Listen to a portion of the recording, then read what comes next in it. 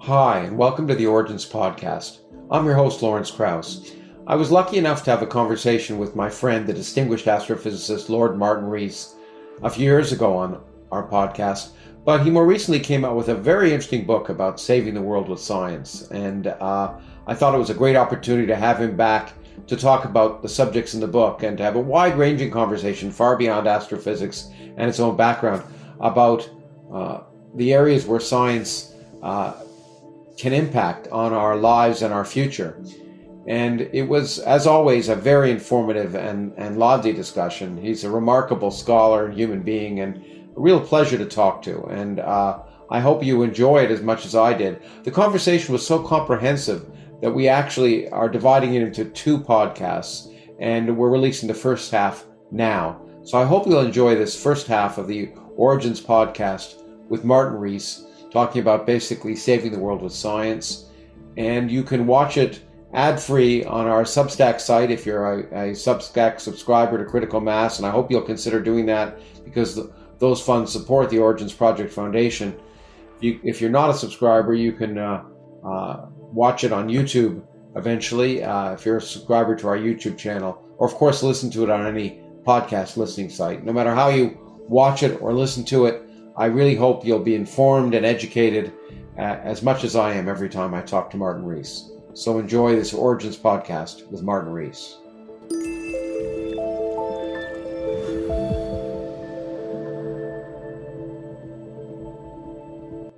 Well, thank you, Martin, for once again agreeing to do the podcast. It's always such a pleasure to talk to you. Thanks for being with me today. Well, great to be in touch with you. It looks very cozy where you are in your study in England. Is the weather okay there, or is it you haven't had any blizzards or that sort of thing there, I assume? Nothing on the scale they've had in North America, but it's quite sunny today. Oh, excellent. Well, it's snowy today here, but not a bad day. Kind of nice, pleasant kind of snow. We have had I've had the privilege of already having been with you in England for one of the earliest podcasts when we began these podcasts, and so I don't have to go over that territory. As you know, normally it's an Origins podcast, and I like to talk to people about their origins, but we talked about that, your origins as a scientist, in the last time we had a podcast. But since the purpose of this particular podcast, I want to focus on your new exciting book, If Science is to Save Us. You and I have had some discussions about it, and it's a very important set of topics. So I thought it'd be nice to come back. You and I talked a lot about cosmology and to some extent religion. I thought this is a chance to talk about some of the important ideas that you're raising when it comes to science and public policy. And I was thinking about it, and I think there have been few scientists. You can correct me, no doubt, as you often do, if I'm wrong. There have been few scientists in the United Kingdom that have had your level of experience and as well as acknowledged experience across a wide area of scientific and science and public policy. I don't know if there's anyone who's held as many honorific and substantive titles as you had. And it really hit me when you talked in the middle of the book about the Longitude Prize. You talked about, I think that there are 8 people that are supposed to be involved in that prize. And 3 of them include the Astronomer Royal, the President of the Royal Society, and the Professor of Astronomy at Cambridge. And all 3 of those people were you. And it really hit me that is, I don't think is there any precedent for that kind of experience that you hold? You really have a unique... I think so. And there are huge numbers of people who are more sophisticated in the politics and the popularization, but may not have been so active academically. So I think I sort of try to straddle the academic world and the popular world. But we are very lucky in Britain. Just think of this late lamented Colin Blakemore and people like that. Yeah, that's true. England's had its share of exceptional scientists and scientific communicators, but people who are in a position to be able to not just voice their views, but perhaps have those views have an impact through their substantive roles, like President of the Royal Society, and now Lord in the UK House of I think it's all, the whole thing is called the House of Commons, but the House of Lords. So to have that combination of interest, which you have, which, and a lot of exceptional British scientists have had that, but also the ability in principle to kind of implement that interest, that seems to me almost, you may not be unique, but I bet there's less than a handful of people who've had that kind of opportunity. Well, my influence is sadly limited, I'm afraid, but I do my best. Well, you do your best, and I appreciate that. And one of the many aspects, one of the many reasons I admire you, and there are many. But I thought in the context of Origins, I would at least talk about that aspect of your career path as a choice or opportunity. People take advantage of opportunities that they don't, but often it's because of their predilections at the same time. You took on these roles from President of the Royal Society, Master of Trinity College, and then and the other roles that you've taken on. Why? Well, I took them on in later life. I had a very fortunate career, starting in the 1960s, when there were rapid changes in astronomy and cosmology, first evidence of the Big Bang, black holes, etc. And I was very fortunate to be in a strong research group and to make many international contacts, and to be able to spend much of my career at Cambridge University, which was an outstanding centre. So I was very lucky indeed, and I developed very wide international contacts, and I worked over a fairly wide spread of topics. Yeah. With a lot of collaborators and a lot of students, and I think I made a number of modest contributions. Oh, come on! Don't be too modest. Yeah. But as I say in my book, when I got to the age of 60, I thought I should perhaps think about whether I should do something of more direct public relevance. And also, I was motivated by noting the ways in which scientists grow old. And there are three different ways. One common way is they just become torpid and don't do very much, or nothing very exciting. That's one thing that can happen, and there are many examples of that, and I had some in my university and in my department who were like that. I didn't want to follow their example. I wanted to do something else. There are some who, of course, just go on doing what they're good at and have a career extending into their 70s and 80s even.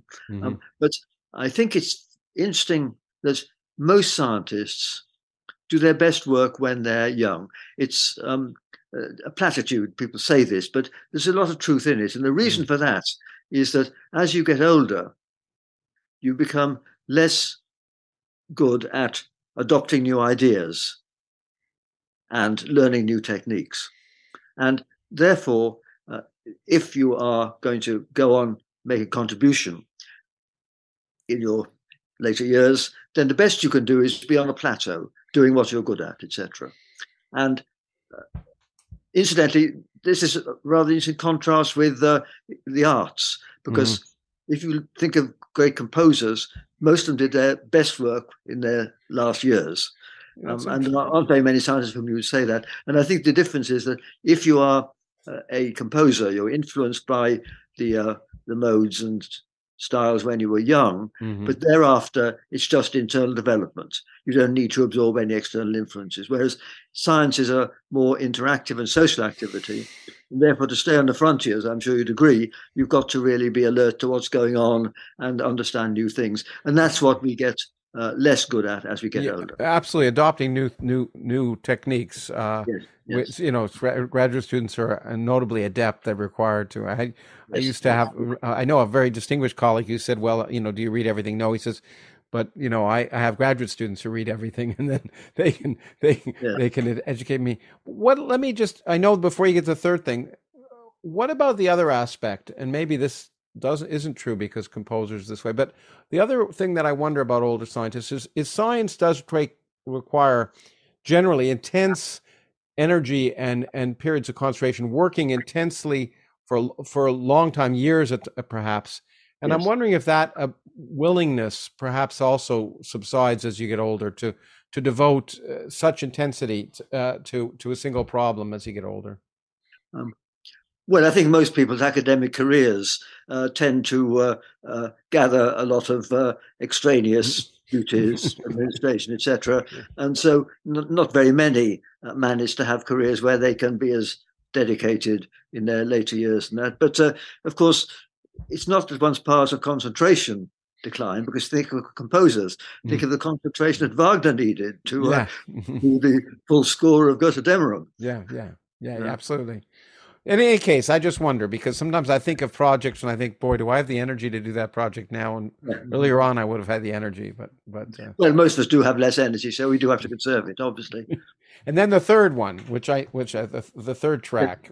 Well, the third one is one which is followed by some of the most outstanding scientists. Yeah, absolutely. And these are people who still think they're doing science. They want to understand the world, but they get bored with doing the same stuff as they did in their early career, and they overreach themselves by entering fields in which they have no expertise, and often embarrass their admirers by doing this. And one could quote examples. Well, let me quote some. Two of the previous holders of my chair, actually, Arthur Eddington and Fred Hoyle, two really outstanding people with far greater achievements in their early career than me, but they both became rather eccentric in their old age.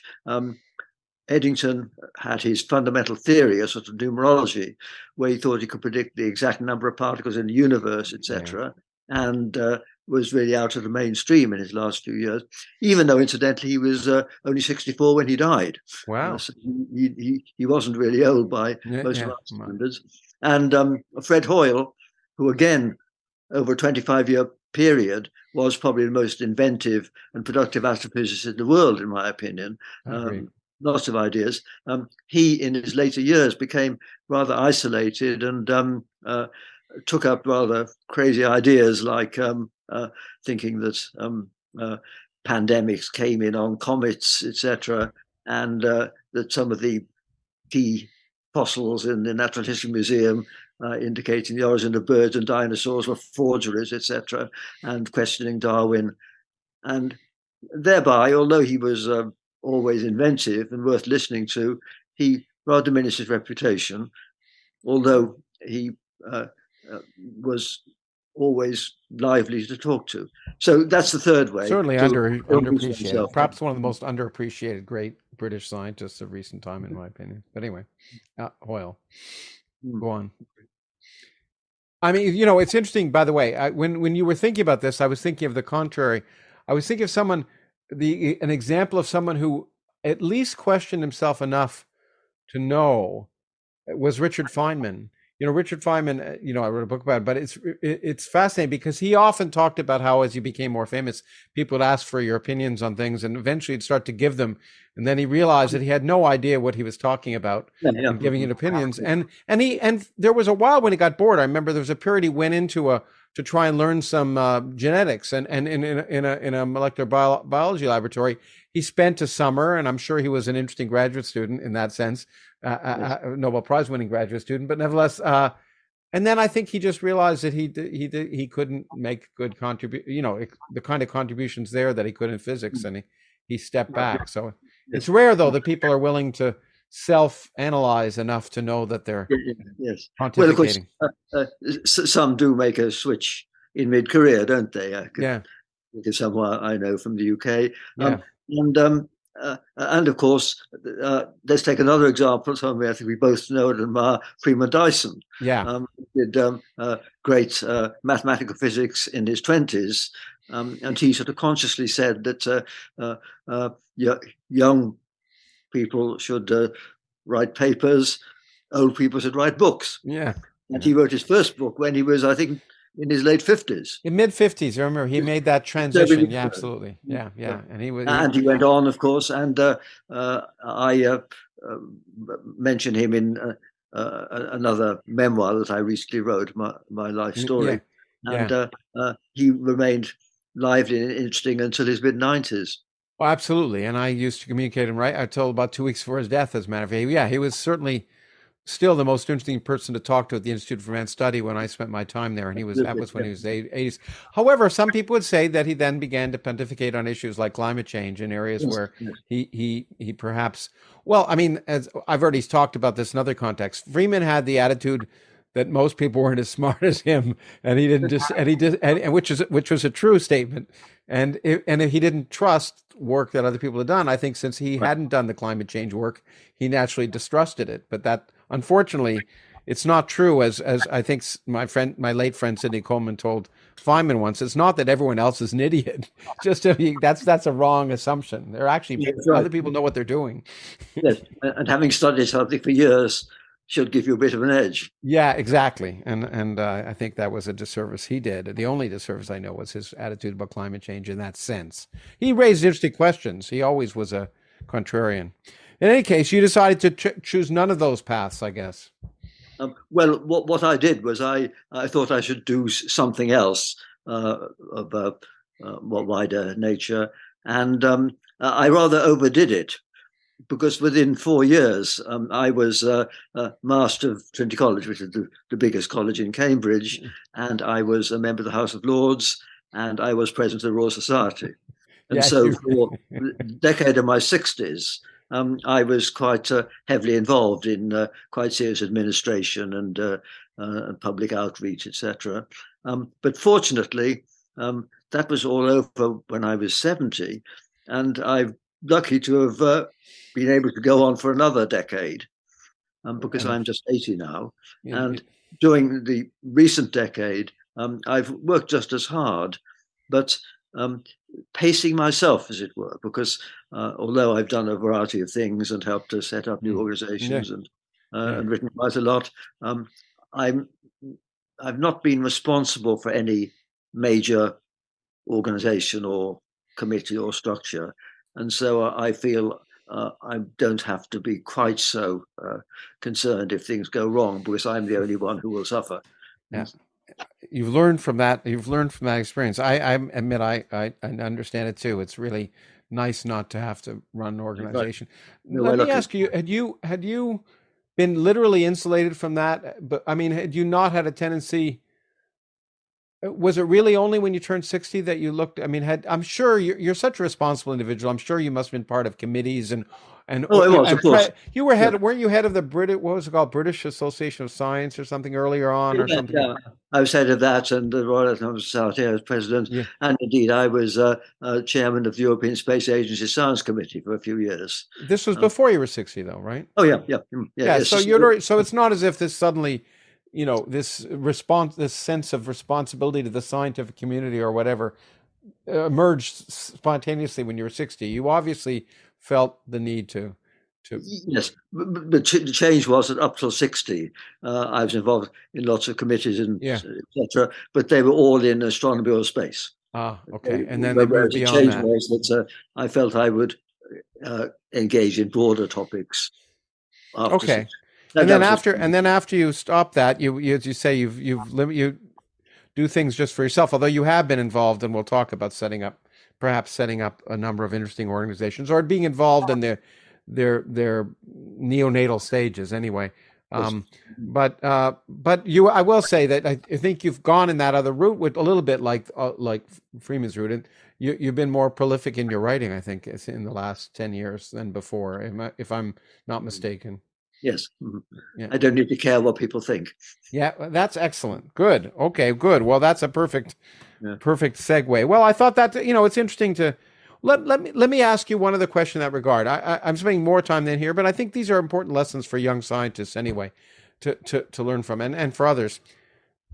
So was the example of others, and when you looked up at people you admired, did your decision to some sense be, I don't want to call it a statesman of science, but something like that, were you influenced by looking at the people you had admired earlier who'd agreed to do that?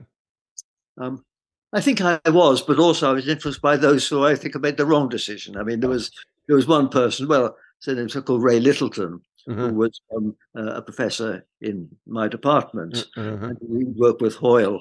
But in his old age, he'd become rather sad and embittered because he had espoused various theories which had been discredited, but he really went on just defending them when they were still becoming indefensible, etc.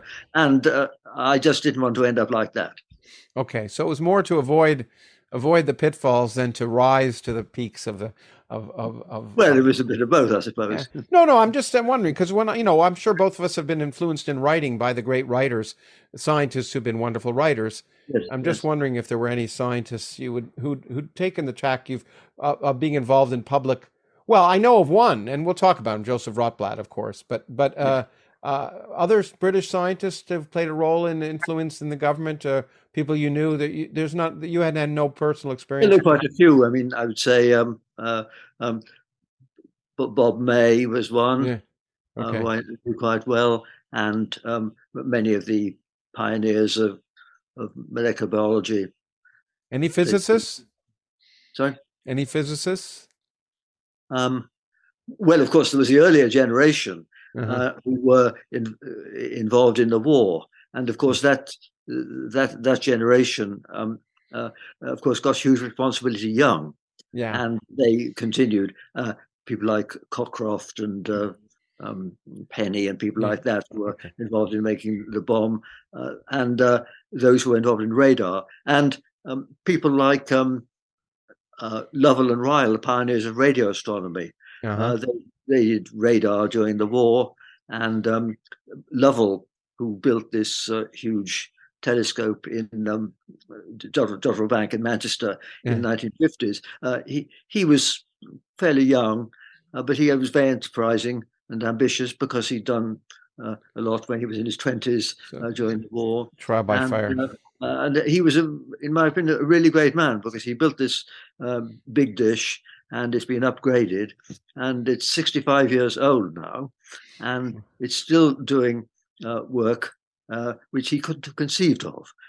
It's done some of the best work on looking for the evidence for gravitational waves from binary pulsars, and Yeah. all that's been resurfaced. But at the same time as doing work on projects he couldn't have conceived of 65 years ago when he built it, it's also become part of British heritage. It's a designated World Heritage Site, rather like Stonehenge. Oh wow. Stamps showing Stonehenge and Jodrell Bank. I wonder whether 5,000 years from now, whether people will unearth it and wonder what its purpose was, like I guess Stonehenge. so. Well, I hope not in a way that'll imply something about the end of our civilization, but maybe. And we'll get there. Speaking of the end of our civilization, the title of the book is If Science is to Save Us. That, in some sense, presumes that we need saving. Do we, and why? Well, I think as I discuss in the first half of the book, Mm-hmm. we are under threats of various kinds, which are at least indirect consequences of the advance of science. We are subject to climate change and environmental despoilation, etc., because of a larger and more demanding population using more energy, etc. Mm-hmm. And that population would never have got so large had it not been for the benign effect of biomedicine, allowing people to live for longer, etc. So the stakes are getting higher because science provides great benefits, but also along with those, there are very severe downsides. And so that's really the theme. Of course, the first example of this was the nuclear bombs Mm-hmm. in the 1950s, depending on technology of the 20th century. But the 21st century sciences of bio and cyber, they are going to have a similar effect, which needs great prudence in order to apply safely and ethically. And so that's really what I meant. And so there are these contexts in which science could destroy us in ways which are the downside of its benefits. So the aim has to be to harness the benefits and minimize the risk of the downsides, which are getting very serious. And so the first half of the book outlines Yeah. these topics. And the second part of the book discusses more of the scientific community, its ethical responsibilities, education, and understanding science by the public. Yeah, in fact, that's a wonderful summary. I was going to go into that. I think you sort of summarize it nicely at the beginning. You say my focus will be on instead on how the sciences impinge on our lives and on the hopes and fears for the future. I shall offer thoughts on what distinguishes science from other intellectual activities, how the entire scientific enterprise is organized nationally and globally, and how to ensure that scientists and their innovations mesh into society so that applications are channeled in accordance with citizens' preferences and ethical judgments. And you say right after that, I think the important point that you just made, but you say it beautifully. I thought the stakes had never been higher. The Earth has existed for 45 million centuries. I love that. I'm going to use that again. The Earth has existed for 45 million centuries, but this is the first century in which one dominant species can determine for good or ill the future of the entire biosphere. And so, yeah, the book is organized, and I want to go into that, and I want to discuss each of those things. But I think I want to jump in a way to one of the, I tend to be a little contrary to one of the examples that, you use the pandemic at the very beginning. In fact, one of the first sentences is, in fact, the first sentence of your book is, in our response to COVID-19, we're told to, quote, follow the science. And there was never such a time, as you say, where when experts achieve such prominence. In fact, the next sentence, there's never been a time when experts have had such public prominence. Well, that's true, but I guess the question I have is, when in retrospect, has that helped? It's now become almost a taunt that politicians use when they say follow the science, because they keep pointing at other people, say, when they criticize masks, they say, look, they follow the science. They claim to follow science, but they weren't. They were just part of a herd of sheep. And then when the public learns that, that something that was claimed to not work might work, or something that was claimed to work didn't work. The question I have is, in the end, by achieving such prominence, did it ultimately produce a distrust of science among politicians and the public that some of them didn't have before? Because, for the precise reason that this was the first time the public saw how science really works, which is, yes, tentatively and at the forefront, there are always things wrong, but it's self-correcting. And all of that is kind of a little too subtle for the headlines. And the net result is sometimes negative. So I wanted to ask you about that. Well, it does prompt negative tabloid headlines, there's no doubt about that. But I think it was an example where, as you say, the public did get a feel, an impression of how science is actually done. And things were uncertain. They'd no idea what the virus was like and what the prospects were of dealing with it, and didn't know how it was spread. How to protect yourself, whether masks really worked, whether masks were a good thing or not, or whether we should wipe surfaces and all that. All those things were quite uncertain, and they gradually firmed up. And certainly in England, the top scientists appeared regularly on television along with the Prime Minister, etc. And I think they were respected because they did emphasize the uncertainties. But of course, most important of all, vaccines were developed within a year.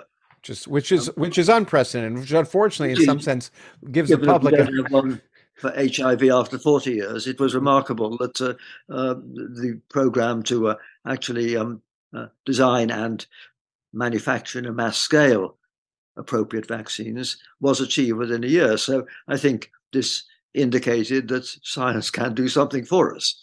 Yeah, no. In fact, in some sense, though, I also worry about that. I think I've read about this. I've written about it in my way back in the physics of Star Trek books. That said the biggest sort of scientific fallacy that Star Trek produced was the notion that you'd have this huge problem and within 2 hours you could solve it. And that's just not the way science normally works. It normally takes decades to solve difficult problems, and gives people. And I think that kind of TV science fiction mentality has given people both a faith in science and technology's ability to solve problems, but false expectations about how quickly or well those problems can be solved. And so Yeah. expecting scientists to produce a vaccine right away and expecting them to know whether masks worked or not, or whether some particular antiviral drug worked or not, and then being disappointed when they found out that they not only, well, first of all, that we didn't know, and secondly, that the opinions varied over time, and maybe in England, I don't know. You see, in the United States, it's definitely produced a backlash. The governor of Florida, who was an educated person. He went to, I mean, presumably educated. He went and did a degree at Yale and then a law degree at Harvard. So therefore, in principle, has had some exposure to thinking. Said, all the experts told us that vaccines would protect us against COVID. We wouldn't get COVID when we took the vaccines. But look, they're wrong. People get COVID who've taken the vaccines. A complete misunderstanding of the fact that increasing your level of protection is not the same as being 100% immunity, and they use that as, of course, a political tool, and the public then, and people like Mr. Fauci you talk about is as much a source of derision in the U.S. as pride, Yes. I suppose. Yes. Well, I mean, I think it is the case that although America has made the world's best science, it has the largest segment of anti-science and denial people among its population. So I think scientists have a harder time in the US than in Europe. I think it's only recently that more than 50% of the American public have accepted Darwinism. So it is way behind Europe. And there is stronger anti-science or science. Yeah. I guess it's true. I wonder. But to go back to it, I mean, I don't believe everyone can, even in America, can believe that we can have an instant answer, because everyone knows that Nixon tried to get a cure for cancer in the 1970s by throwing money at it. Mm-hmm. And he didn't realize it wasn't quite like the Apollo program, where the principles were known and by throwing money at it, you could achieve a marvelous success. Yeah. It wasn't like that because people didn't know where to start or how to spend the money. And I think everyone is interested in cancer, and they must realize that progress has been made, but it's a very long haul indeed. Yeah, well, I would like, that's a great example. Use it in the book, and it's just I'm not sure how much that has sunk in, but you're absolutely right in terms of the challenge. And as a personal thing, I think I talked to you at the time when I was considering moving to England to take a position at Oxford in the public understanding of science, and one of the reasons that I didn't end up doing that is that I felt that if you're interested in the public understanding of science, like me, and also an American as well as a Canadian, that I should spend, my proposal at the time was to spend half the time in the U.S. because I felt if you talked about public understanding of science and you ignored the U.S., you were doing a disservice. In the end, that I didn't. Greater need there, yes. But let me just point out, I was just reading in the news this morning that there are now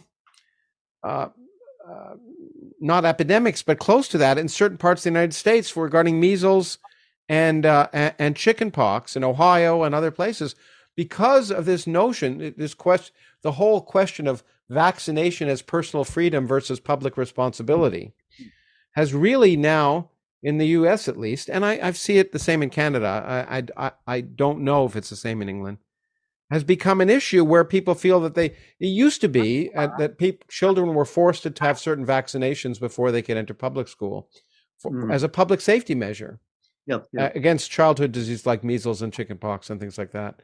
And now there are apparently huge numbers of people who are refusing to do that. They say, look, we have the freedom to not vaccinate our children. And in some sense, the whole public discussion over vaccination associated with COVID has led to that. I'm wondering if that's a step backwards as a result of the successful creation of vaccine. I'm raising these questions just because I don't know the answer, actually. Well, I suppose the public is more aware of the issues now, but I think they balance the risks incorrectly in those contexts. I think we'd agree with that. Oh, yeah, of course. And of course, incidentally, one of the main problems in conveying scientific issues to the public when they have a practical implication is to ensure that probabilities are properly understood, because it's very easy to misunderstand this and realize that often if you do a test, false positives can outnumber the real cases, but nonetheless, the test is a good thing to do. So it's not completely straightforward, but this is just one of the issues where one does have to try and educate people. And this leads to a separate question, which is science education of young people. Yeah, which we'll get to They should be eventually taught, as we. yes. Yeah, no, I mean, incredibly interesting thing, and importantly, an important issue which you're aware of. I think I just recorded a podcast that'll appear sometime with your Oxford colleague Tim Palmer about the importance of uncertainty and probabilities, and it was a fun and detailed discussion, I think. By the way, do you agree? Let me just ask you as a question of public policy, and you've made the point, and I've tried to make it too. When it comes to public policy, scientists are just citizens. They're not. They don't. We don't have any special. We have expertise that's relevant for the determining of public policy, but all the factors, as you go into in great detail, that affect public policy are affected by issues well beyond science, and therefore we can. We shouldn't necessarily be taking our views in that regard are not necessarily special. But having said that, do you think children should be a requirement to enter public schools should be that children are vaccinated against childhood diseases that will thereby protect their peers? Well, in principle, it may be or may not be, because, as you say, there is a trade-off between freedom and the safety of others. And I think that is just the kind of decision which politicians and the public have to make.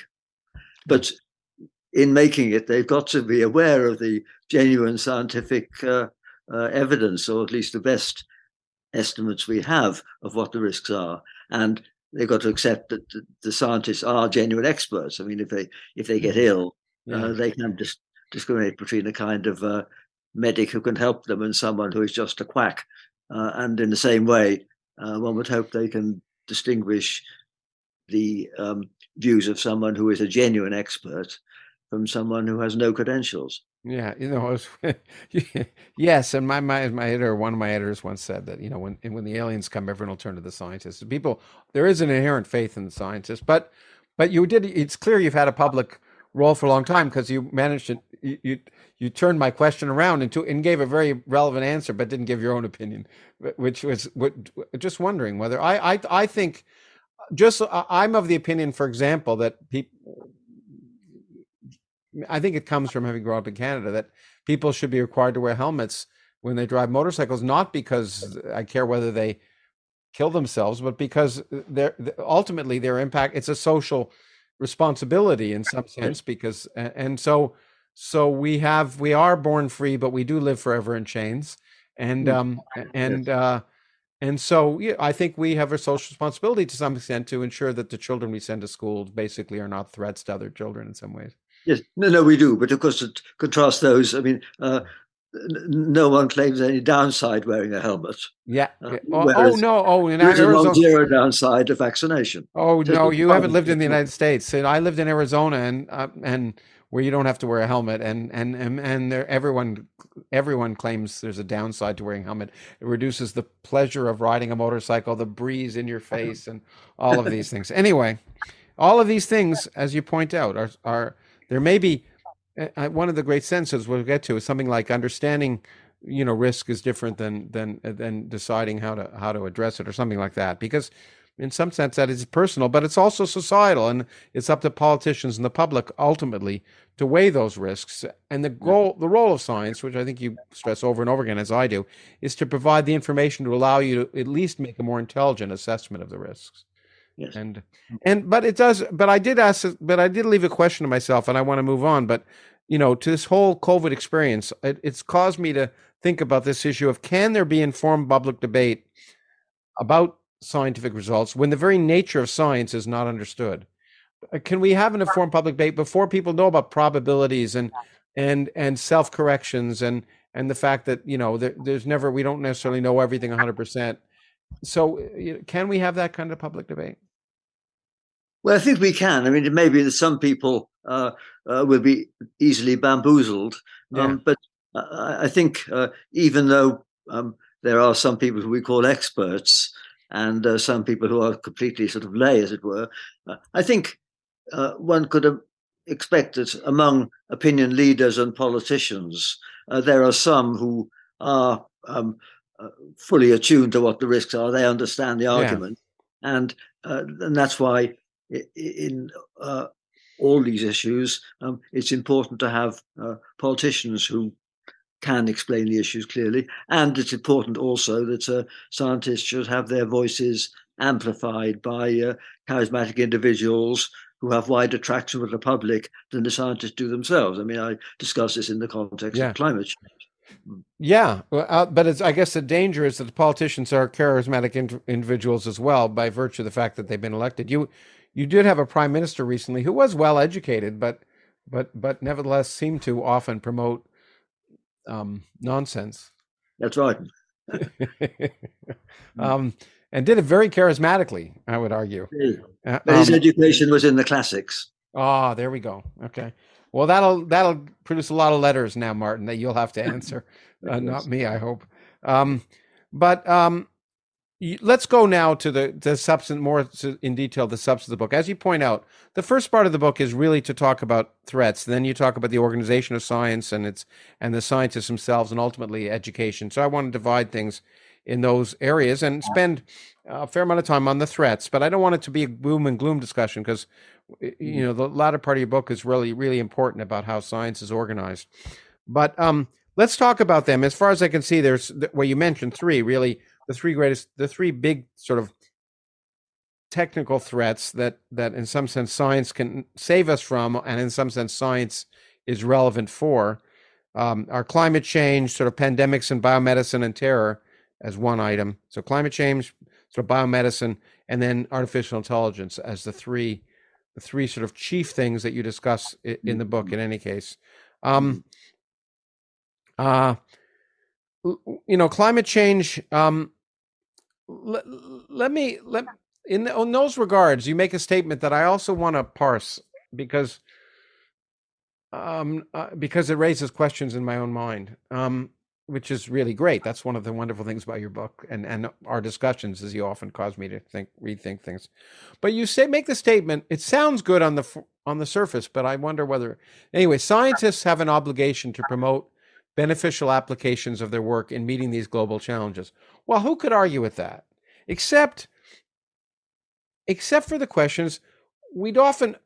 How is it clear that we know what's beneficial? What are beneficial applications of our work? Especially if those applications may be 50 years down the road and we have no ideas at the beginning. But also, what if we think applications are beneficial, but until they're tested, we really don't know whether they are? For example, you raise this question. Let me give an example later on. And, malaria, genetic engineering that basically engineers mosquitoes, malaria-producing mosquitoes, out of existence and makes them extinct. Something that seems to me, since I hate mosquitoes, seems like a lovely thing to do. But you do raise it under a different context. You say, well, should we be doing that? But on the face of it, ending malaria for poor children and people in what you would call the global south. I'm trying to not use the word developing countries anymore, because I read that you use global south, and maybe we'll talk about that. But I mean, on the surface, it seems incredibly beneficial.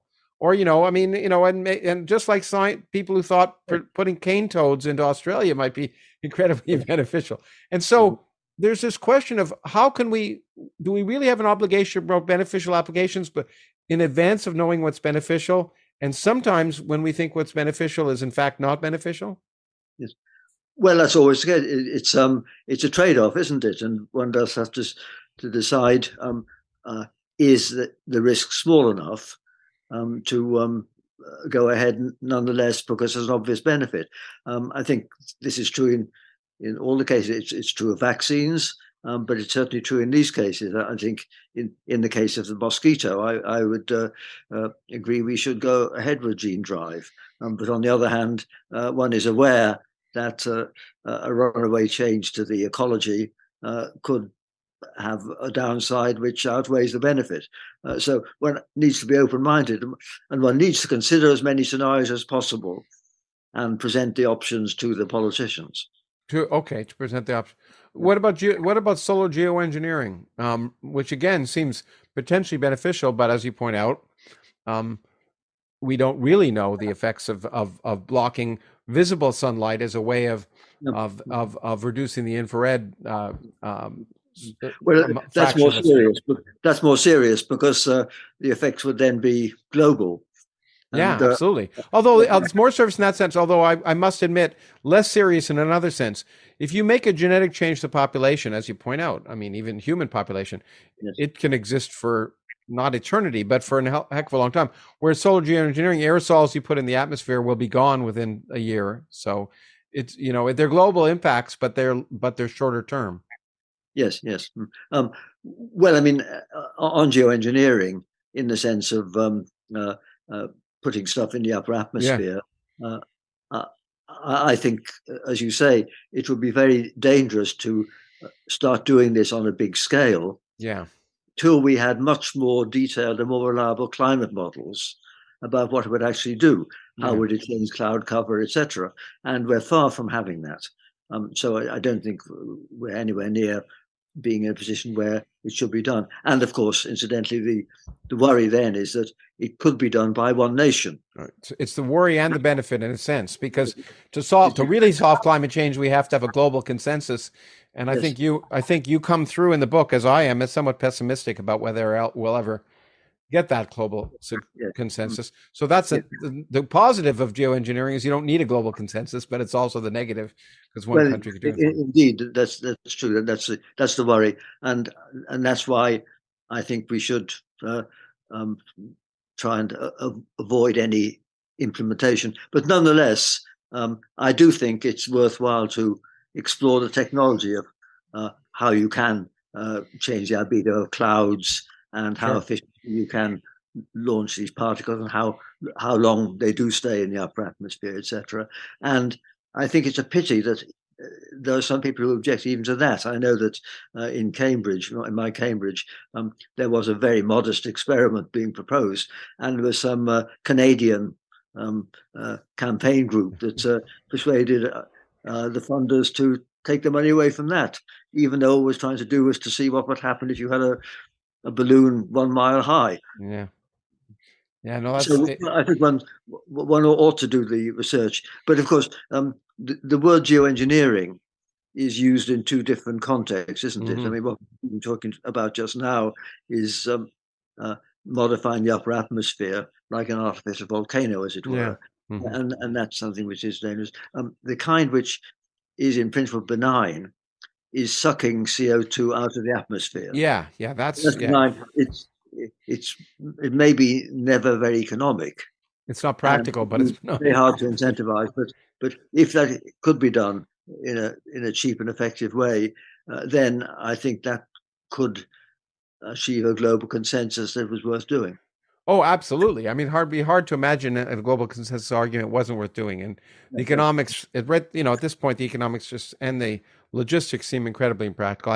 We visited a remarkable facility in Iceland that's doing this, run by astronomers, actually, who I met when I was going to give a public lecture on astronomy there. But they had moved to become involved in this incredible facility near the thermal facility of capturing carbon and putting in rocks. But of course, it's great, but ineffective in the global sense. But well, it has to be on a huge scale. And the other problem is that unlike adaptation, where a country benefits from the money it spends, in the case of this kind of mitigation, your country doesn't benefit from having these things on your land. Yeah. Well, I mean, the whole world does, but that's not the same thing. That's why it's going to be very, very hard to incentivize.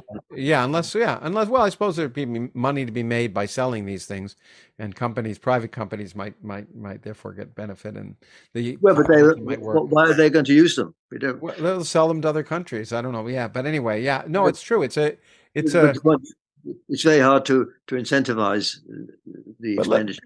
But let's, I guess I want, let's go into this a little more detail also, because I can't resist, is that, so solar geoengineering, the normal kind of geoengineering, we'll talk about it, putting aerosols in artificial volcanoes, it makes perfect sense to say we really need more research before we should do it. I think that's That's a very unbelievable. You can't argue with that, in my opinion. However, it's risks and rewards, and at some point, some people have argued that that even because even if the world comes together to reduce its carbon footprint on a time scale, even remotely approaching what the governments claim to try and do by 2050, that there'll be an overshoot, and that overshoot will be dangerous. So would one? I guess the point to demonstrate that this is the science, the social issues are sometimes as important as the scientific ones. Yes, research is needed now more, but if in 10 or 20 years there's much more, the impacts of climate change are much more severe, but the research has not yet been done, we would probably have to reassess whether we should just go ahead without knowing exactly what's going to happen, because the rewards might be more beneficial than the risks. Would you agree? Yes, I do, because I think the bigger the temperature rise is, the more worrying it is, because even if we consider the benign kind of geoengineering, sucking the CO2 out, then if the change has got beyond a certain threshold, it's by no means obvious that it will reverse and come down. Yeah. If you cross the tipping point, then it could be that once the temperature rise has got above, say, 2 degrees, then even if you suck out the carbon dioxide down to the present level, the atmosphere may find a different equilibrium at 4 degrees, something like that.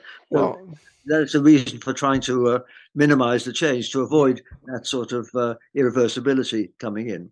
Also, I forget where in the book, because I made a note because it resonated with me, that you can't know everything before you do anything. And at some point, well, it's, and that's something I try and instill in my graduate students. I used to, because I remember when I was a graduate student, I wanted to know everything before I started a problem, and then I realized you eventually have to do something. But it's true globally. At some point, political decisions are always going to be made based on incomplete knowledge.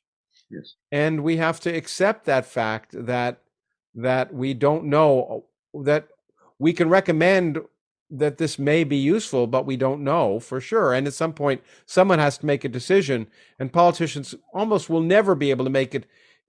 Politics would be too easy if you could always make decisions where you knew what the results would be. Yes, but I think in the context of climate, there are courses of action which are unambiguously positive. And that is to move towards carbon-free energy generation and storage and all that goes with it. But then another point I emphasize in my book is that it's not enough for the global north to achieve a net zero by 2050, which I think is feasible. The point is that the global south by 2050 will have 4 billion people, and they are now using less energy per capita than we are by a big factor, and they're going to need more energy per capita if they are to develop in the way we hope they will. And we've got to make sure that they can leapfrog directly from smoky stoves to clean energy, just as they've leapfrogged directly to smartphones and never had landlines. And so the reason why we want to accelerate R&D into all kinds of clean energy is not only for nations like yours and mine to aim for net zero by 2050, but to ensure that it is going to be possible for the global south to do the same thing. Because if we in the global north do this, then those in the global south may well be producing at least half as much CO2 as the world is now today. And that will not be enough to stop the continuing rise. So the crucial thing is to ensure that the global south has the resources and the technology to do the same as the northern countries can, and develop, but using carbon-free energy. Okay. I agree. Let me parse again to parse that a little more carefully. First of all, just to make it clear, because I think global south is not a word it's a word that is the word that's being used now to what we would have called developing or third world countries and now called global south. Is that's more or less right? Southeast Asia, Yeah. and South Africa, Africa. which are incidentally where the population is rising fastest. Yeah. Yeah. Okay. But now, having said that, yes, absolutely, we have that obligation, but that obligation is probably not going to be met. And then some people would argue it's nice. I mean, the reason we have smartphones and we don't have simple ways to leapfrog in climate is that it's easier to make a smartphone. And so, and so the question is, can we expect the global South to really do that? And if we can't, do we have any right to say, no, you can't produce hydroelectric dams or burn coal or whatever, that you can't work because it's too late, because we already screwed things up. You don't have a right anymore to take the old fashioned technologies and try and improve your quality of life or standard of living in your country? Well, I think that's too pessimistic, because we know that there are technologies that can provide net zero for us. Yeah, well, look, I've had this argument with a guy named Maybe Michael. nuclear, but certainly sun and wind, plus lots and lots of storage, plus long distance smart grids, etc. And Well, it's a technology which is feasible, and there's only economic limits on that being deployed globally. And yeah, so maybe. Although, I had this debate with a guy named Michael Schellenberger, who has said, and I think it's probably reasonable to say, it's not just energy production; it's energy intensiveness, and the land area and the energy intensiveness you get from a hydroelectric dam or a nuclear plant, for example, taking can produce much more power in a much smaller area than having a distributed wind farm or solar farms. So we can't, if we want to bring those people up quickly, you need energy intensiveness as well as overall energy, production, and therefore we have to. That's not clear. It's not clear. It's more expensive to get energy from in Africa from solar energy than from nuclear. The question is one of land use and land area. That's all I was thinking about. I mean, I'm quite sympathetic to what you just said, and I agree. We need to try and look at ways to leapfrog. I just not clear to me. It's not clear to me we have that technology yet to allow them to leapfrog at a level that would bring their populations up to be able to even adapt to climate change, to have the fresh water and energy access. Well, they need resources, and that means they need economic development, and we've got to collaborate with them. Yeah, but it's hugely in our interests. Of course, it's hugely in our interests, and so even if it has to be heavily subsidized by the North as a mega Marshall Plan, as it were, then we should still do it, because otherwise there's going to be disasters for all of us, and also, incidentally, massive migration on a scale we can't cope with. Exactly. I was going to bring up migration. All of these things make ultimate sense, but doesn't mean that it's in our own interest to be benevolent. It's not altruism. But I see no evidence that level of understanding that it's in our interest is causing the global North, as you call it, to take the necessary actions. I mean, migration is a clear example. It's obvious, given that what's just happened, with the Sudan, or you pick your favorite recent country, Syria, the impact of relatively small number of migrants, namely only a few million instead of a few hundred million, has caused a social discord and instabilities. On the left, if you have it on the level of 100 million, then it's a national security issue. Yet countries don't seem to care. Well, I mean, you can accommodate that in Canada, certainly, and that's really the prime destination, because we're least affected by global warming. So that's the case. But I think you're right. But there are examples. I mean, the Marshall Plan after World War II was an example of enlightened altruism, let's say. Yeah, enlightened. Do you have any?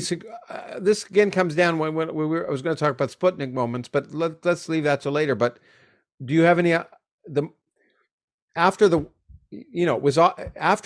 destruction and devastation of a world war, the need to bring the world back is clear. Do you have any suggestions for or any ideas about what might motivate or prompt or get the kind of political will to produce a global Marshall Plan? I know Uh, that it's a very difficult question, but well, I think to make politicians care about what may happen 30 or more years ahead. I mean, the main yeah, problem is short termism by yeah. politicians thinking about the next election. And the only way in which they will care more about what happens 30 years ahead is if voters clamor for this. And that's why I say in my book, we should welcome the demonstrations by young people who Hmm. will be alive at the end of a century. And we should welcome the influence of charismatic figures who have an appeal to large numbers. And I mentioned in my book four very different Yeah, people. yeah. Pope Francis, who has 1 billion followers in Latin America, Africa, and East Asia, and his uh, encyclical got a standing ovation at the UN and was a very important development. So he's one. David Attenborough, our secular pope, Yeah. influenced people to take this seriously. Bill Gates, I think, is a Mm. widely respected figure who's talked a great deal of sense about what the technology will allow us to do. And Mhm. Greta Thunberg as a symbol of the younger generation. And we want more people like that who will influence the public. And if the public cares about what happens in the lifetime of their children and grandchildren, then they will vote for politicians who respond to that. So I Or think it public isn't opinion even has to change. But it it's isn't not even crazy to expect that change. yeah, no, but it's also I want to reinforce that another way. I don't think the vote is necessarily the case. I think it's more even dictatorships. It, there's well established social science that just when 3% of the population become actively engaged in an issue, then Mm. it causes a societal change. Yeah, yeah. Mm. And that's but it's true whether you have a democracy or dictatorship. Dictatorships have more control, and the virtue of a dictatorship, especially an enlightened one, is the ability to think longer term. You know, Yes, think Singapore, where they've already planning what roads they have need 20 years in. But yes. but at the same time, uh, dictatorships can't function if the public ultimately and Iran is in the process of maybe observing that if Mm. once a significant enough fraction of the public say no, we've Yeah, this is a line we won't cross. yeah. It doesn't matter whether there's democracy or dictatorship. No, so what I'm saying is that the public opinion It has to matters. be long term and people have to care about their children and Yeah, grandchildren. But yeah, if that happens, then uh, I think there could be the political will, yeah. whatever the form of government is, to do these things and ensure that um, net zero can be achieved by the world and not just the prosperous world. I guess the question I was asking, and I've had this discussion for 40 years with colleagues. The first paper I think I even got involved in this when it was 1970s was that do you think it's likely to come from a few charismatic individuals or a global impact? I mean, is it likely that something will happen something in the physical world will happen that will cause people enough to be afraid enough? One would have thought it maybe when New York, flooded with the subways or is it likely there'll be a natural phenomena you think that would cause people to be able to finally say enough is enough or not? I think that might happen. I think we've seen this in a slightly more modest way with uh, pollution of the oceans. Hmm.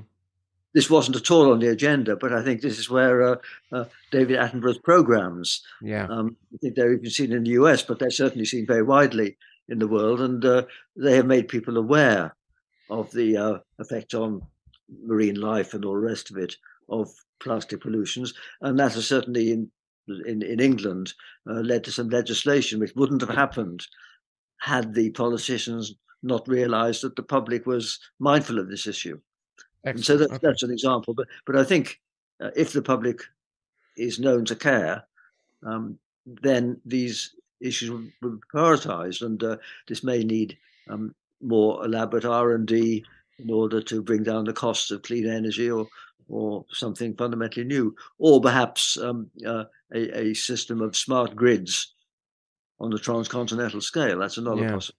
Yeah. You talk about the need to, that will be a need. Certainly when it comes to global south will be need. energy production may happen in one place, but be able to transport it to places that need it Yeah, yeah. is a non-existent ability right now, but something that would be a game changer in terms of global cooperation and the global need to address carbon. And the global south can make money sending Mhm. the energy to places like Canada and Britain. Yeah. Yeah, absolutely. Even when it doesn't involve making money, it involves self-interest, as you say. If you can send that energy, yeah. But I think this desire, of course, and we'll get to it. It's in the last part of your book is to have scientists interacting with the government, with the public. I mean, and Yeah. it's one of the reasons both you and I do some of the things that you and I do, including what we're doing right at this instant. Um, but let me pick up another statement early on, and we will get through this at some point. We're on page 2 of 12 pages, so you know. But there's so much I want to talk to you about. But I do want to ask this question. You say when it comes to things like AI, you say we will need the insights of social scientists to help us envisage how human society can flourish in a networked and AI dominated world. We've been talking about climate change, but this statement was made early on in your book. Do you really trust social scientists to have those insights? Do you really think that they can provide those kind of insights at the current time? Um, well, maybe somewhat better than the lay person. But Okay. I think if I'm going to talk a bit about AI, I'm not one of those people who believes that a super intelligence will take over the world. Yeah, Um, me but neither. I worry about two things. First, the fact that clearly already, not AI, but automation Hmm. and similar things is changing very much work patterns, and this can be benign if the resources are redeployed. To take an example, if those who work in Amazon warehouses and in telephone call centers can be replaced by machines, which is quite feasible, Yeah. then that's a plus plus, provided that jobs can be found for those displaced. Yeah, And the absolutely. kind of jobs that are needed, where you need to be a human being, not a machine, and where currently there are far too few people who are underappreciated and underpaid, is in being carers for young and old, and teachers' assistants, Hmm. custodians in public parks, and things like that. So if the uh, mega companies that make money from uh, AI and all that are properly taxed. And that's of course hard because they're multinational. But Yeah. if that can be done, and if those resources can be hypothecated for workers in socially valuable enterprises like the caring profession, etc., that's a plus plus. So that's an example where one can actually uh, develop these things. So my view is that we can benefit from AI by using it to supplement human expertise in things like radiology, etc., and to replace humans in the mind-numbing jobs like working in a warehouse. Oh, So I think we can do that. But I think we've got to be careful because um, uh, I think, as Rodney Brooks, the inventor of the Baxter robot, said, yeah. he's not he's not worried about AI taking over, but he thinks for a long time we'll have to worry more about humans about human stupidity. Then Uh, artificial intelligence. Yeah. and I Yeah, I think think. but we also I think have to worry about just malfunctions and bugs, because the worry is that people are using AI to replace human judgment in medical diagnosis, deciding whether you deserve Mm-hmm. parole if you're in prison, and things of that kind. And this may be um, appropriate in some senses. You can perhaps show that on average, the AI makes better decisions than a human does. But there's always a worry that there's some bugs in the system which we don't know about. And so one should keep a human in the system. And so what is worrying is if a machine has bugs which aren't weed it out soon enough, and therefore cause social damage, or if there's a breakdown, which is very hard to repair. I mean, supposing that there was some breakdown which affected the internet globally, or something like that. Think how much worse it would have been if the internet had failed during the COVID Pandemic. lockdown. So I think to be over dependent on interlinked technology on a global scale is very risky. And so those are the sorts of downsides I worry about, not the machine becoming Not super. not Terminator. Yeah, no, and of course we did jump ahead. I do want to go back, but I couldn't resist that question of whether social scientists really can help us. I think I'm more dubious, but when it comes to this question of I don't want to leave it. You're absolutely right. The point is that, and I think this goes back to maybe even one of your old John Maynard Keynes, who argued that in principle capitalism, or at least industrialization, would be wonderful because it would take all these boring jobs, factory, and people would have more free time to and to have leisure and listen to music, and so so in principle it'd be a wonderful thing. And of course it hasn't necessarily been directed that way. But I think I would amplify what you're saying, and I think maybe it was Jeffrey Sachs who I first heard say this in a way, not necessarily just taking mind-numbing jobs and moving them into other jobs that are maybe more beneficial, useful, but no jobs at all. That if we can produce more resources with fewer people, and if everyone benefits from that, we'll all be able to spend time at coffee shops and listen to music, and we may just have lives where we can also just enjoy cultural things without necessarily working. That namely, take the goal that Keynes talked about, which is to more or less have technology make the average human's life more pleasant. Yeah. Yes, but of course, a crucial limitation on freedom comes from lack of money. Yeah, and that's the big problem now.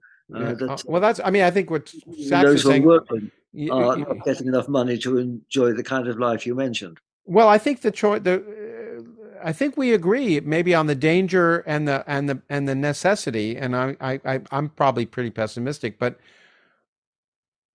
AI and we've already seen high technology has produced vast wealth, and the question is, will that vast wealth, and AI will be another example of that, those companies that control AI will have vaster wealth, will that be progressively funneled into fewer and fewer individuals who become thereby more rich and more powerful, or will that vast wealth could just make the world better for everyone? And I think the example thus far is that the former is more likely than the latter. Well, I mean, I think this leads to general politics, and we were being in Britain. We've got a deplorable government at the moment, and one of the most deplorable features of it is it wants to learn more from the United States than from Scandinavia. And my view is that we ought to learn more from Scandinavia, which accepts high taxation in return for greater equality and a better welfare system. And so, as you say, it's possible to have this, but it requires political attitudes rather different from those which prevail in your country, and indeed in your country, in the UK at the moment, although I hope not for much longer. Well, I could say the same thing. Actually, by the way, I'm in Canada now, so Canada. But yeah, so it's maybe a little less extreme then. But I have I know what you're saying. Okay, look, I wanted to hit those things. Well, I want to go back. We will talk about AI because, again, at some point as well. But I wanted to go back. I don't want to leave. There's several important issues you talk about. Once again, climate change, sort of, and then biomedicine, and then AI. So going back, we talked about some general aspects of climate change, but something you point out, which is an issue that really isn't discussed so much, is population growth and biodiversity loss.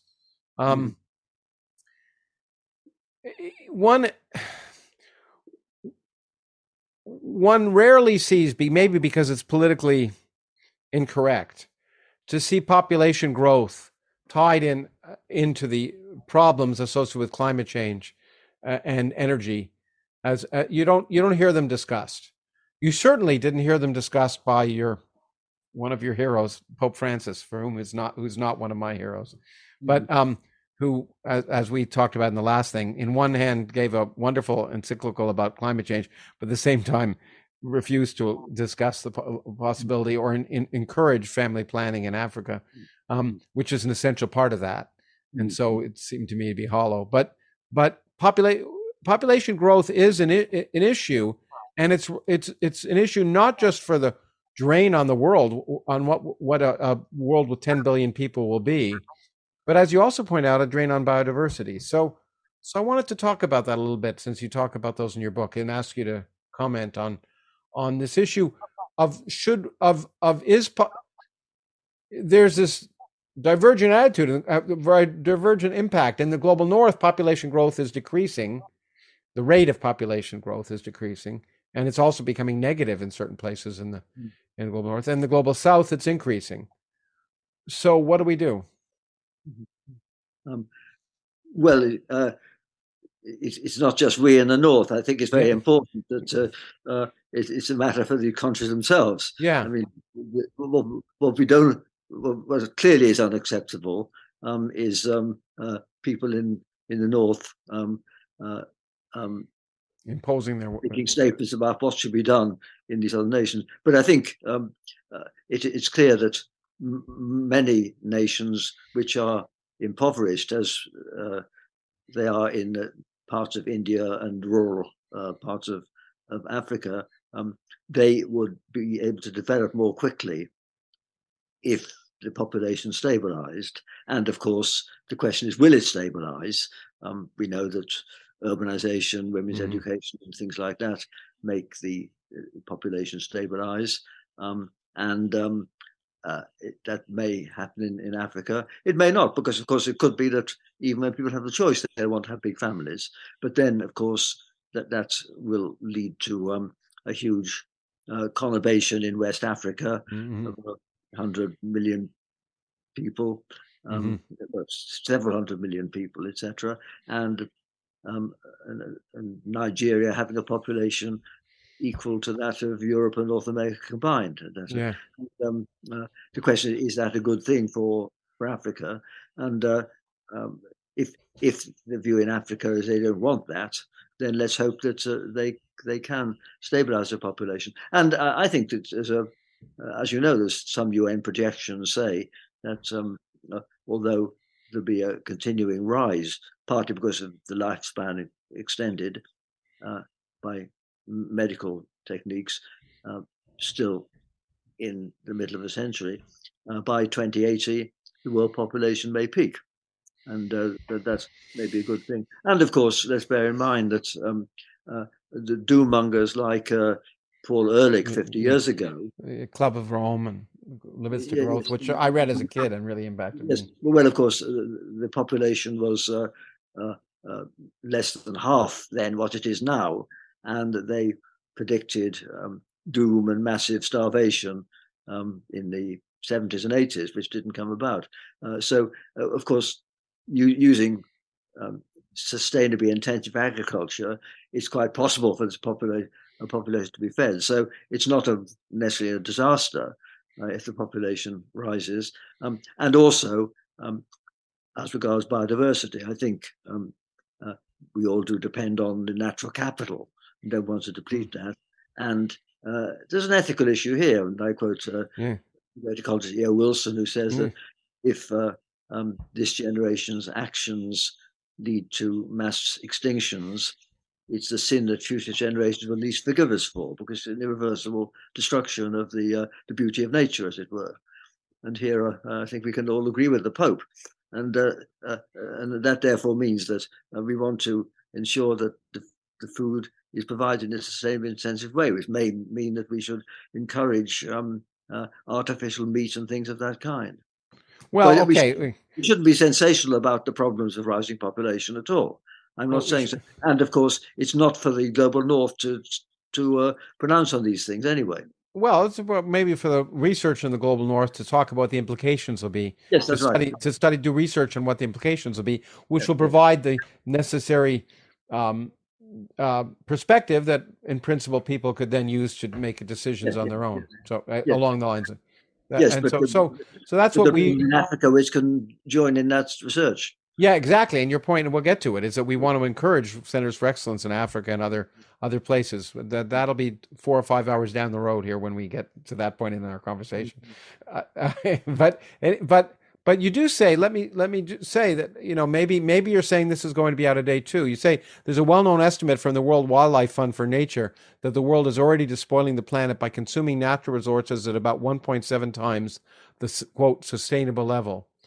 So, so that's a statement that we already are past sustainability. Do you think that technology will just, I mean, like has happened at the Club of Rome or Limits to Growth or whatever, that may be true now, but technology will allow us to have a sustainable level Yes, at 10 billion people. I just thought so. Yes, because that World Wildlife Fund um, estimate is based on knowledge of the rate at which they're cutting down the Amazon forest and all that. Yeah. Yeah, yeah, absolutely. And but are there, as you quote Swedish environmentalist Johan Rockström, there are undoubtedly at some, maybe there are no planetary boundaries. Maybe it's always a moving target. Maybe what seems like a planetary boundary now won't be in 20 or 30 years because of technology, and No, and yeah. and and there won't, and it will. Do you have optimism in that sense that there are no, at some level, there are no irreversible, um, that technology will keep pushing those boundaries out as long as we need them to? I think it could, but still, one can ask the question: ideally, what should the world population be? I Hmm. mean, if everyone is to have a beachfront property, then the world population has to be cut to 1% of its Yeah, present yeah, yeah, size. yeah, yeah. And that's obviously extreme. But the question is, what is the population we'd like the world to have? And uh, uh, I would have thought most people would say probably not much more than 10 billion. Well, I'd say it now because that's what's going to happen. I Yeah, think yeah. if you ask people, maybe 50 years ago, they might have said not much more than 4 billion or 3 billion. Well, that's right. That's right. When Mm. there's 10 billion, the question is, will people say, well, not really much more than 15 billion? Mm. Um, Well, they might, but I'm saying that they might realize that the quality of life would be greater with a lower population density. well, but the question I guess I have is, isn't it obvious that the population of life in the world would already be better if we had less than 8 billion people? Um, I'm I'm not sure. Okay, interesting. Um, well, I hope in your pontifical, when you go down to the Vatican, that maybe you can talk to, since you do indirectly at least talk to the Pope. You might talk a little bit about population in the global South and maybe help at least that conversation move forward in one of the, as you say, in one of the people who probably has a greater following in the global South than anyone else might have.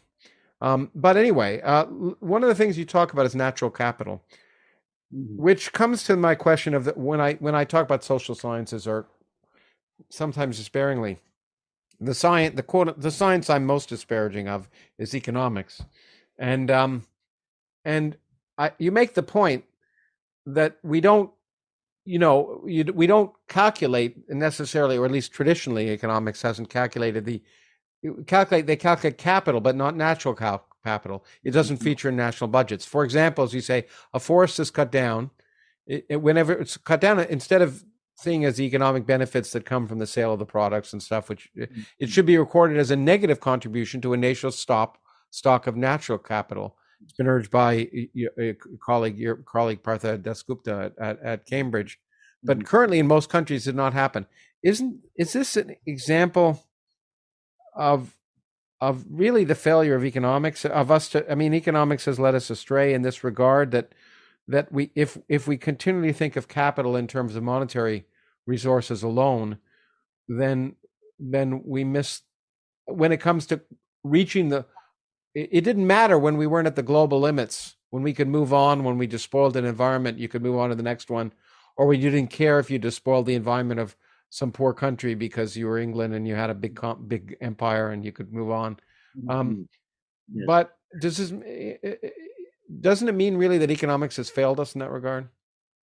Well, I think it's only in recent decades that people have taken this seriously. I mean, in their 1951 paper, Ehrlich and Holdren did address this sort of issue. Yeah. And you mentioned my colleague and old friend Parthadas Gupta, Yeah. wrote a 500-page report, which was input to the Montreal conference, which took place in early December this year. And this is, I think, leading people to realize that natural capital is something which is under threat with the greater pressure from larger numbers of people, but more demanding populations. And so I think it's being taken on board, and I think we shouldn't be too despairing of economists. Okay, good. Yes, you're always more generous in this regard than me. It's a very hard subject. Yeah, It's a yeah. It's a hard subject. I agree. It's a very hard subject, and therefore hard to know. Hard subjects. It's hard to know when to trust the results from hard subjects. I guess that's the point. I would say, and I'll leave it at that. When it's hard, that's why you and I do the simple stuff. We do the astronomy and the cosmology. It's so much easier. Yeah, I agree. The I guess to leave this area, you talk about the IPCC as a very important group, and I think you say there are three major findings ultimately that are sort of uncontestable. One, humans are unequivocally responsible for global warming. Some climate-induced changes, such as continued sea level rise, are irreversible, at least for centuries. And it's very late, but here's where you're more optimistic than some. You're very late, but thankfully not too late to avoid the worst impacts of climate breakdown. And when it comes to the key questions you raise, which are interesting, I don't know whether metaphysical questions, certainly philosophical ones in some sense, is risk. This wonderful statement of risk assessment is different than risk management, and they're very different. And we can make we can do the kind of calculations that insurance companies do, which is to multiply probability of risk by the nature of its impact, and decide then whether to act or not. Yes. And we don't even do that yet globally, and probably we should, especially given the certainty of certain tipping points, such as the global impact of potentially the ice sheet in Greenland melting and raising sea levels by 21 feet, which would change the world, make the world completely different than it is now. That may have a small probability, but a large impact, and we maybe should consider that as an uncertainty, which instead of causing us to lead us to inaction because it's uncertain, should lead us to action because we want to. And there's another good phrase somewhere to get in your book somewhere about we want to think not just in time but just in case. That's the phrase used. But you talk about weighing long term, because climate change is a long term issue, and it's weighing future generations versus the present, and that's an interesting conundrum. And you discuss it, and I thought maybe I'd ask you to elaborate on that a little bit. Yes. Well, of course, climate change is something which is getting more serious, but the very serious issues like the melting of all Greenland's ice, that wouldn't happen on less than a few centuries. And so the question is, to what extent in our calculus of risks we should discount the far future. And of course, most politicians are happy to discount the future completely beyond 4 years. Yeah, exactly. And I think, as we said earlier, we need to persuade the public and politicians that they should think about what will happen in the lives of their children and grandchildren, who'll be alive at the end of a century. And so we ought to worry about that. And of course, that is the reason why it's very sensible to have the target of keeping the mean global temperature rise below 2 degrees, or 1.5 ideally, but certainly 2, because that will give us less chance of encountering some tipping point that would make the changes irreversible, and as it were, buy time for clever ideas to make it easier for us to depend on carbon-free energy generation. So I think that's that's very sensible that we should value the long term to that extent. But um, but it did cause me to think about this. The point is that when the other aspect is the longer term out you go, the more uncertain you are about what's going to That's right. happen. And so therefore it's harder to weigh them the same amount because you don't know all of the variables. For example, you could have looked long term for 40 years ago about food production and made a decision that people would be starving today at a level they're not because you didn't know about the green revolution. Yes. No, but that's precisely the case. And so you've got to ensure that we make realistic predictions. And I think, whereas some of the other predictions in my book about the chance of some bioweapon leading to a pandemic and things like that, those are very hard to estimate. And the chance of getting larger year by year, nonetheless. But I think in the case of climate change, we do know enough to know that we're heading for a temperature rise of say 3 degrees this century, at least maybe 4. Mean temperature rise, and that could be dangerous for many parts of the world. And that's not an improbable scenario. That's the likely scenario. Most likely. Well, yeah, the most.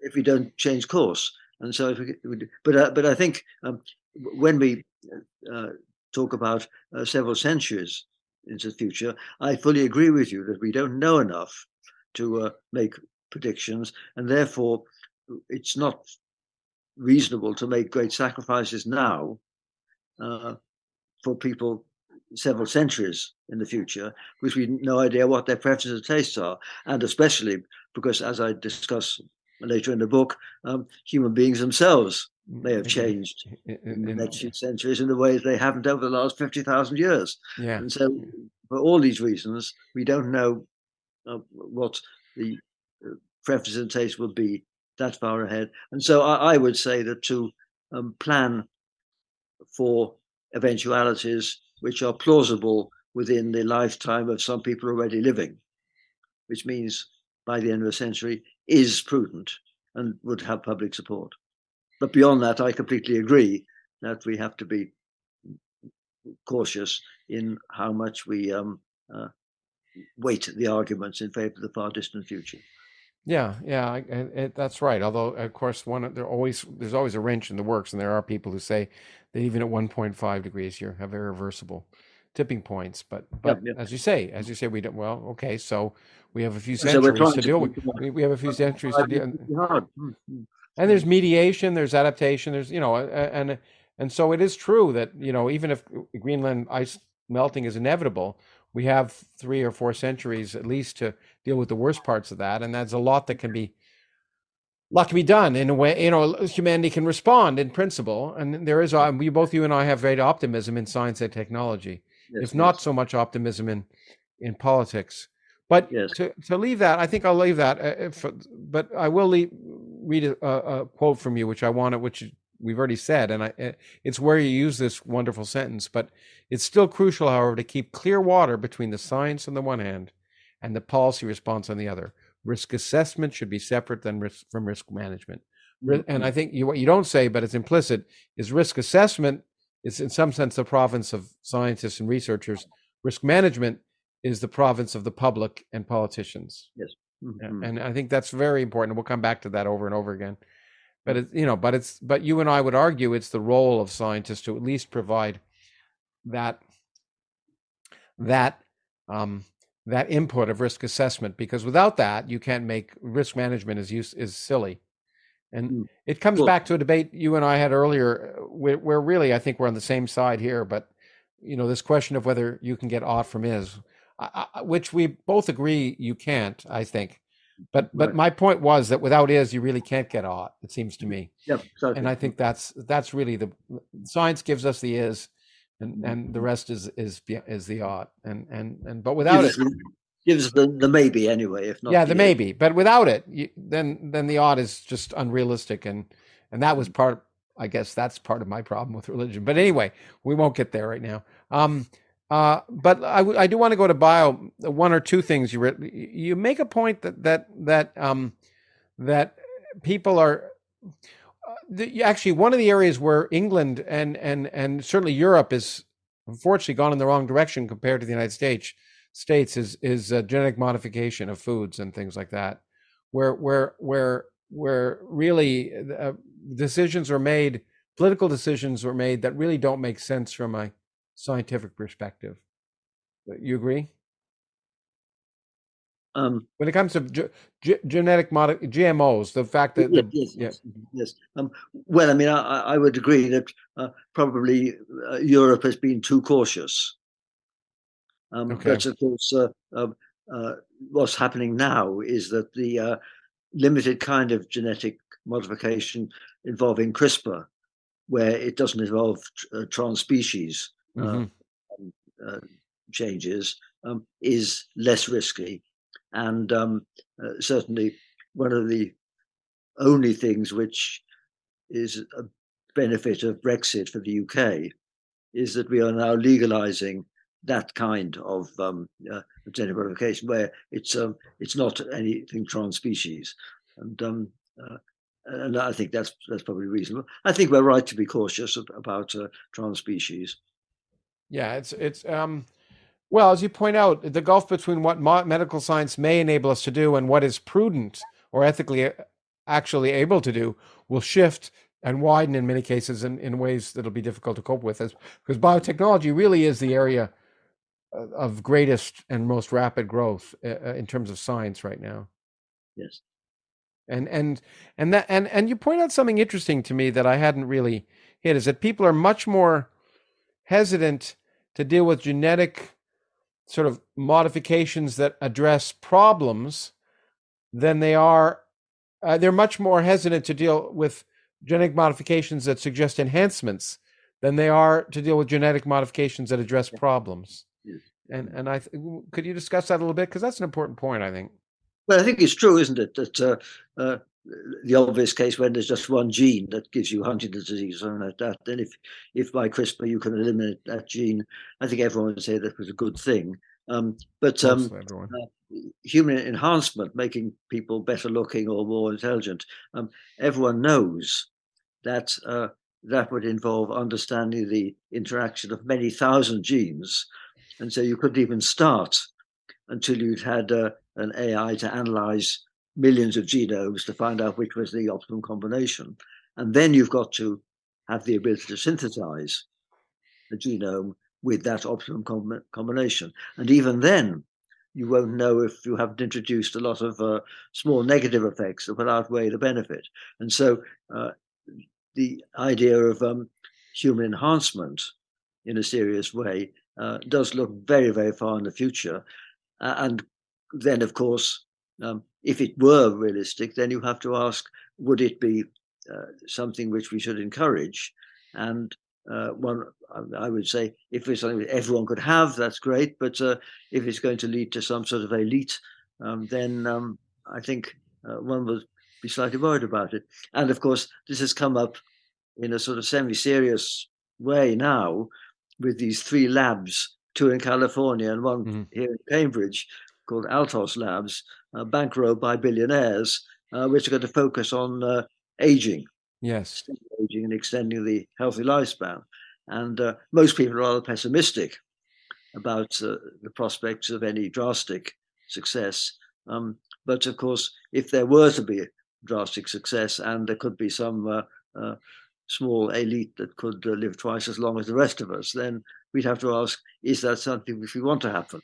I don't know, but certainly there are these labs, and the way I put it in my book is that these billionaires, when they were young, they wanted to be rich. Now they're rich, they want to be young again. That's not quite so easy. Yeah. And should we encourage them? I don't think we should.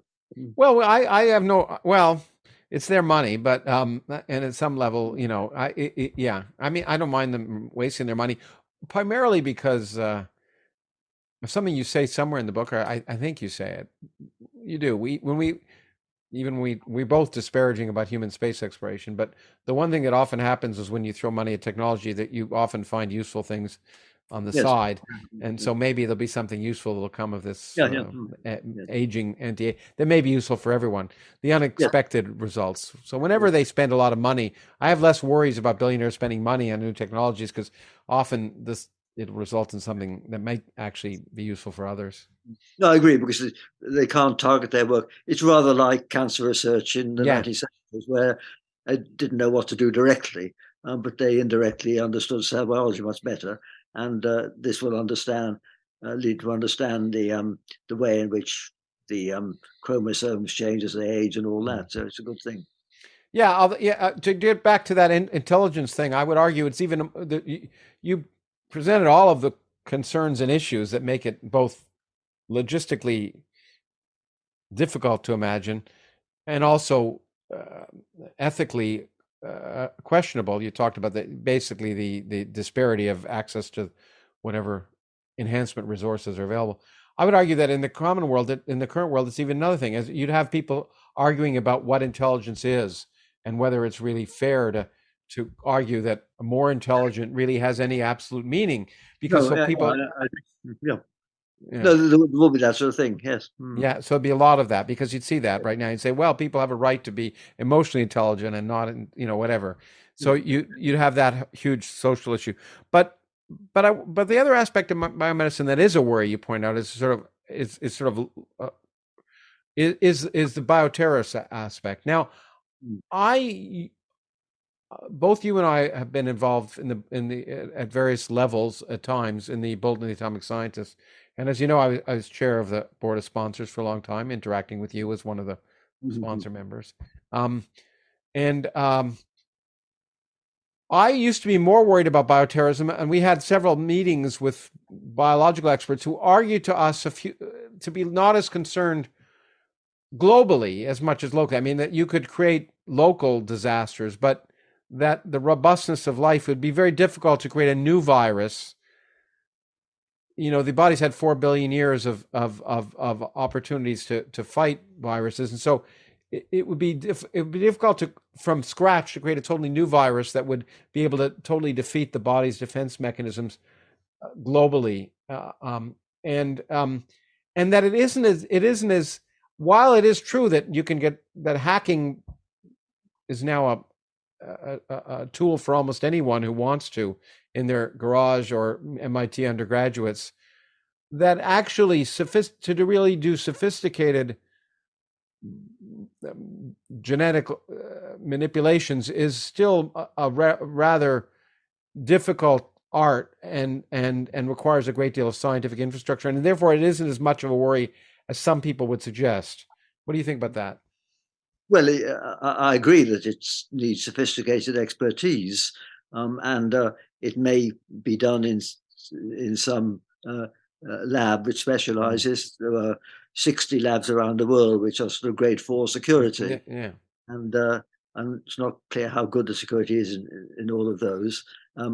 But of course, it has been possible for the last 10 years to make the influenza virus more virulent or more transmissible by certain kind of.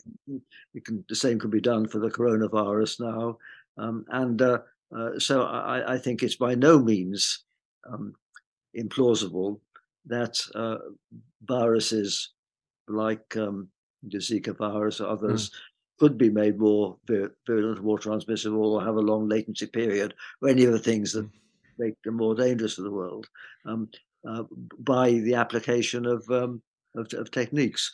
And this is such a catastrophic threat potentially that one has to be very, very concerned about the security in the labs that do this sort of thing. And you made a bet to that. You, in fact, in 2003, way in advance of the pandemic, you made this bet and you quote, bioterror or bioerror will lead to 1 million casualties in a single event within a 6-month period starting no later than December 31st, 2020.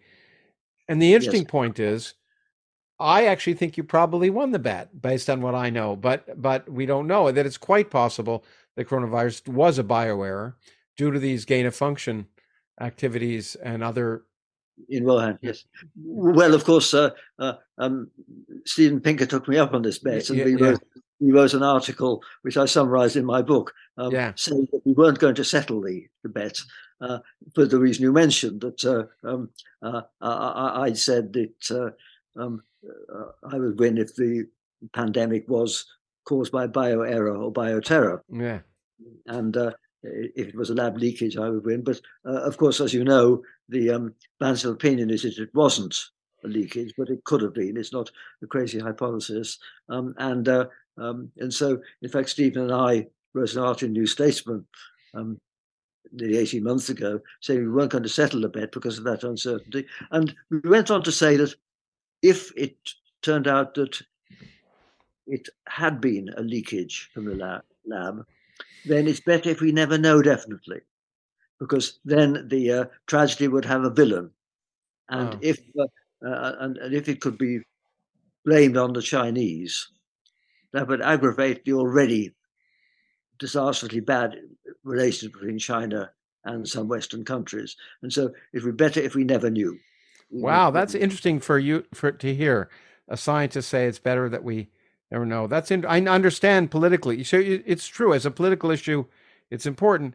But one would also argue, and I think Matt Ridley did in the book he wrote on this subject, and I talked to him about it, that the benefit of knowing is so we don't repeat it. And the question is, which is better, to know what went wrong and therefore not repeat it, or to not know so we don't exacerbate fools who like to foment hatreds? Well, I mean, I don't see that argument at all, because there's no reason why we shouldn't tighten up security. And as I say, I worry very much about there being 60 labs where they could do this sort of thing, which are supposed to be great for security. And I think it's very, very important to ramp up the security. And I also think that we are going to have fairly intrusive surveillance of people with this expertise, because one person doing this sort of thing is too many. And so I think whether or not Wuhan was caused by some leakage rather than being natural, it's a wake-up call. That this it's sort of a wake-up call. Yeah, it'd be neat to know which kind of techniques are most dangerous. I mean, I'd like to know that. That's why I guess I'd like to know which, because there could be some techniques which may appear to be dangerous, but not, and are easily controlled, that may be beneficial. Once again, this question of what's beneficial and what isn't. That's right. And so that's why I guess I fall in the favor of knowing and hoping we can deal with the hatred and ideologues. Well, I don't think it make any difference to what we ought to be doing. Yeah. Never happened in Wuhan. Okay. Whether we can target, but anyway, that's a question. That's a detailed question. Given limited resources, whether what we should target is an interesting question. But you're absolutely right. We need to be more prudent, and this has been a wake up call in that regard.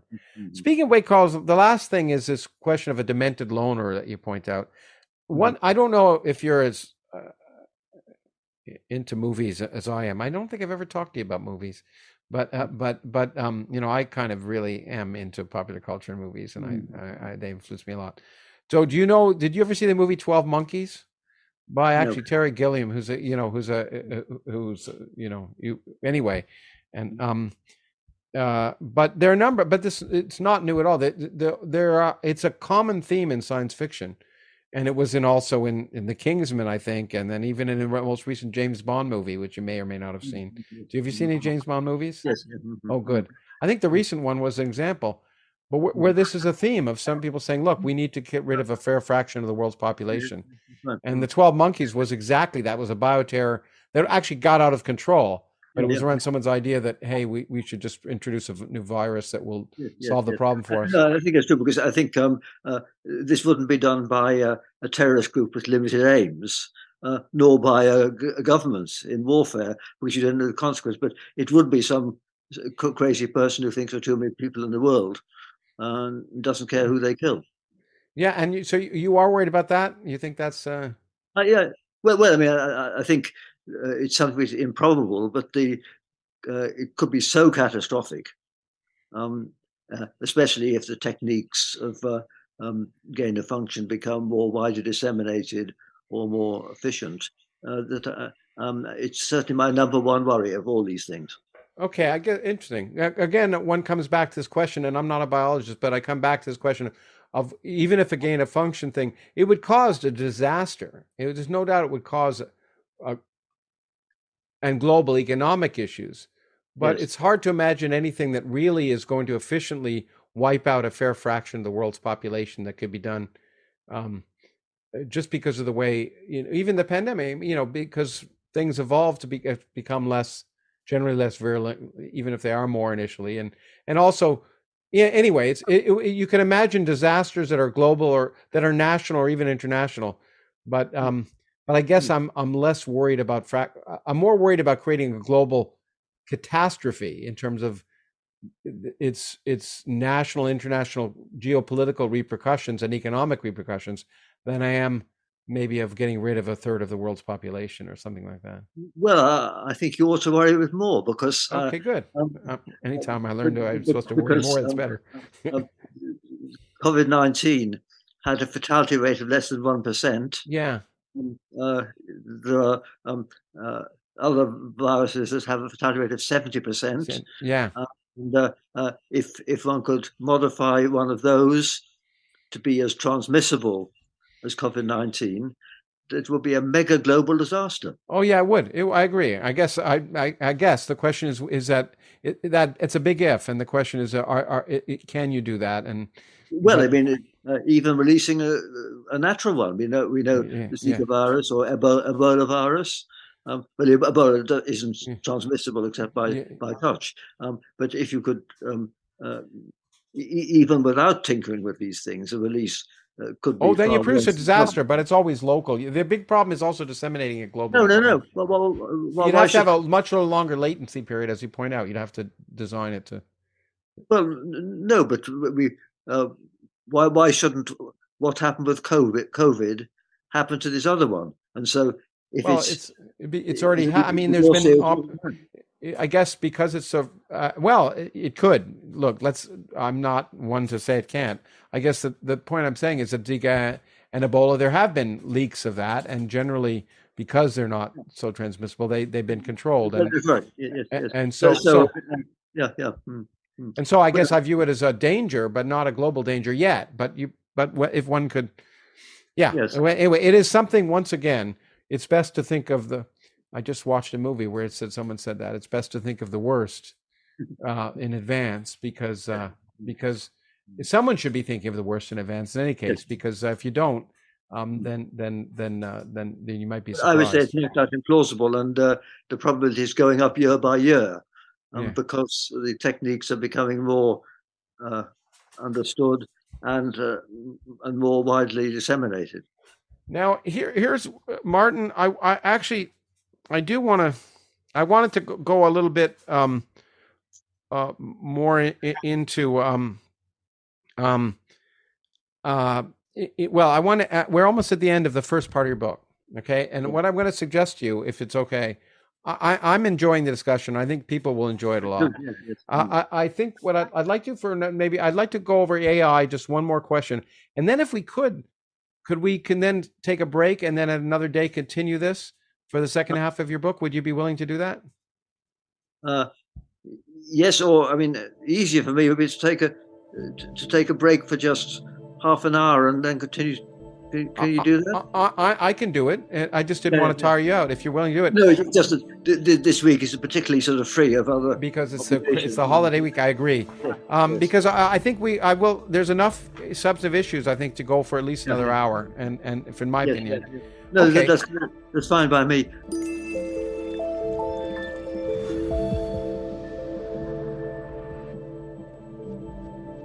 I hope you enjoyed today's conversation. This podcast is produced by the Origins Project Foundation, a non-profit organization whose goal is to enrich your perspective of your place in the cosmos by providing access to the people who are driving the future of society in the 21st century and to the ideas that are changing our understanding of ourselves and our world. To learn more, please visit originsprojectfoundation.org.